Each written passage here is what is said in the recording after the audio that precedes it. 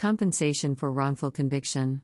Article 14.6 of the International Covenant on Civil and Political Rights, ICPR, states that when a miscarriage of justice has occurred and the defendant's conviction has been reversed or they have been pardoned, the person who has suffered punishment as a result of such conviction shall be compensated according to law. The right to compensation is also authorized by Article 3 of Protocol No. 7 to the European Convention for the Protection of Human Rights and Fundamental Freedoms and Article 10 of the American Convention on Human Rights. Four broad approaches allow for the payment of compensation following a miscarriage of justice: tort liability in common law, claims for a breach of constitutional or human rights, statutory relief where specific legislation exists to compensate individuals who are wrongfully convicted, and non-statutory relief by way of ex gratia schemes based on the largesse of the government.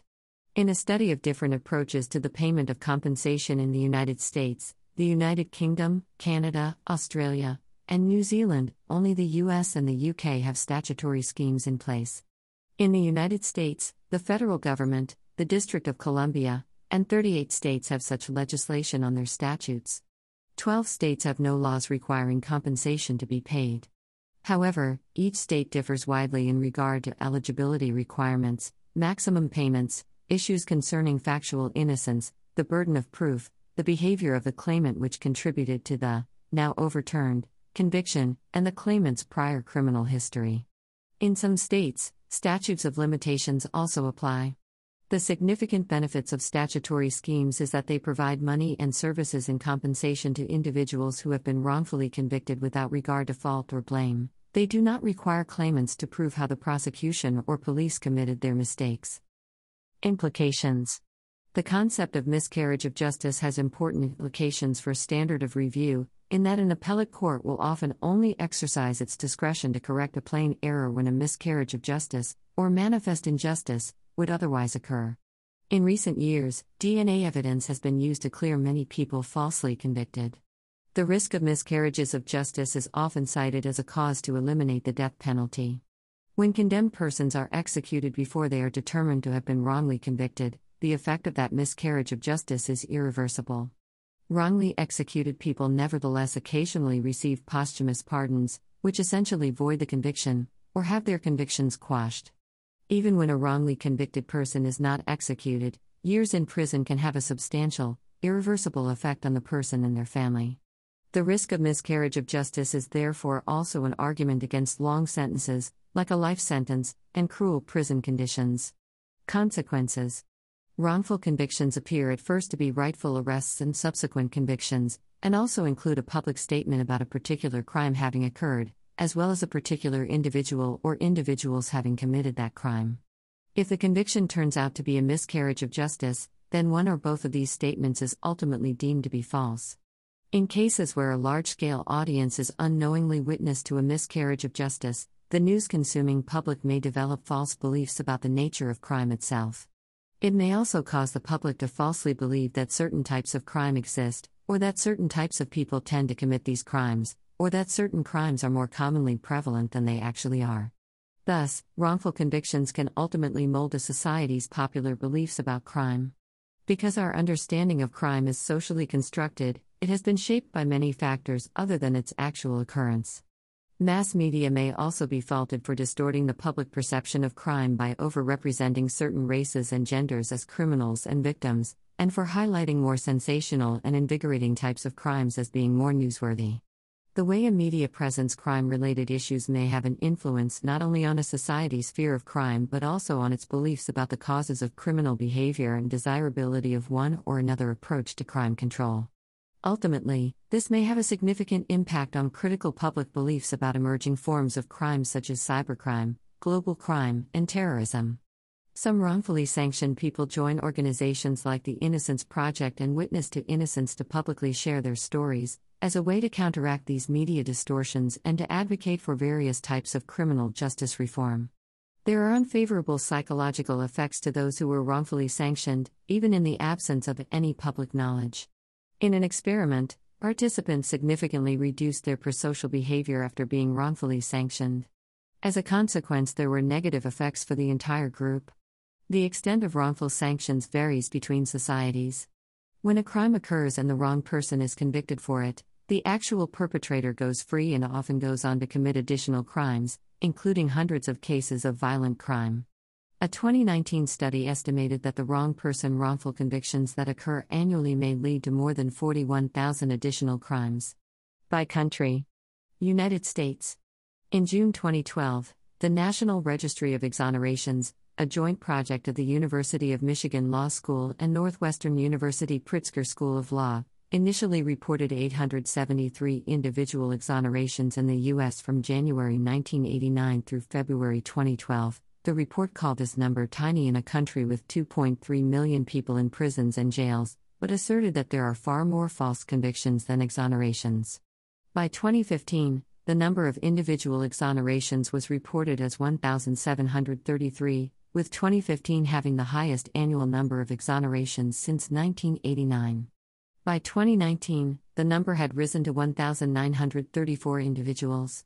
20 individuals have been exonerated while on death row due to DNA evidence.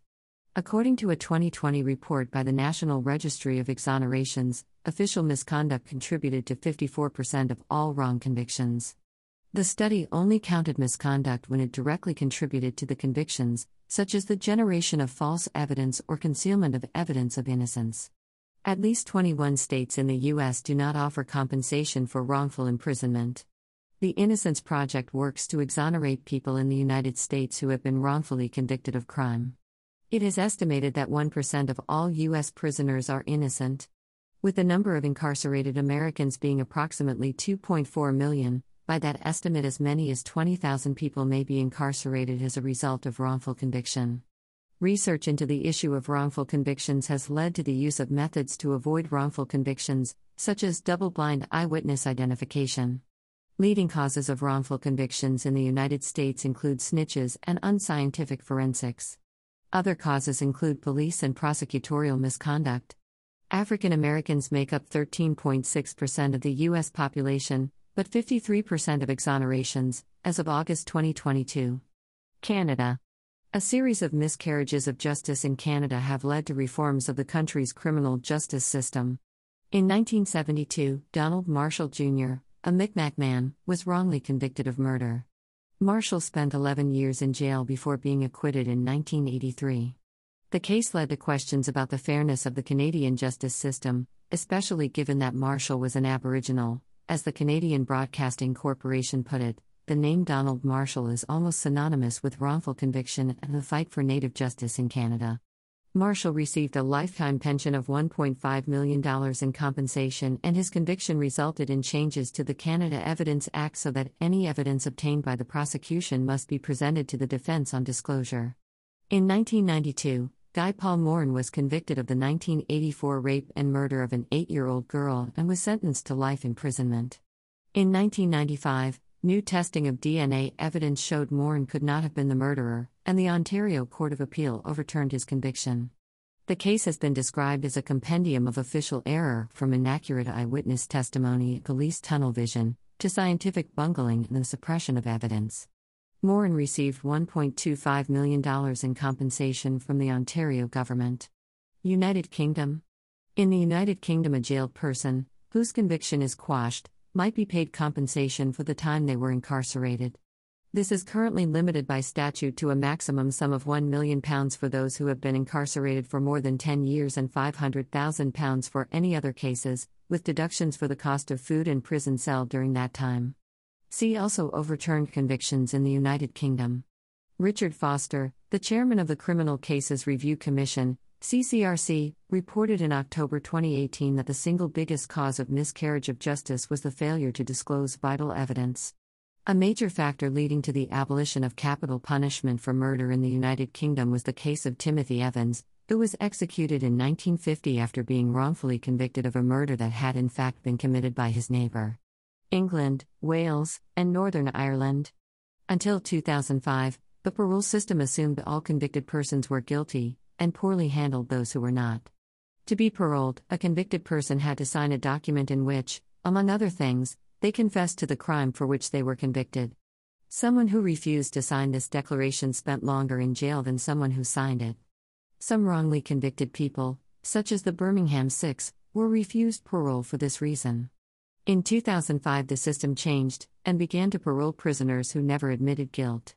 English law has no official means of correcting a perverse verdict, conviction of a defendant on the basis of insufficient evidence.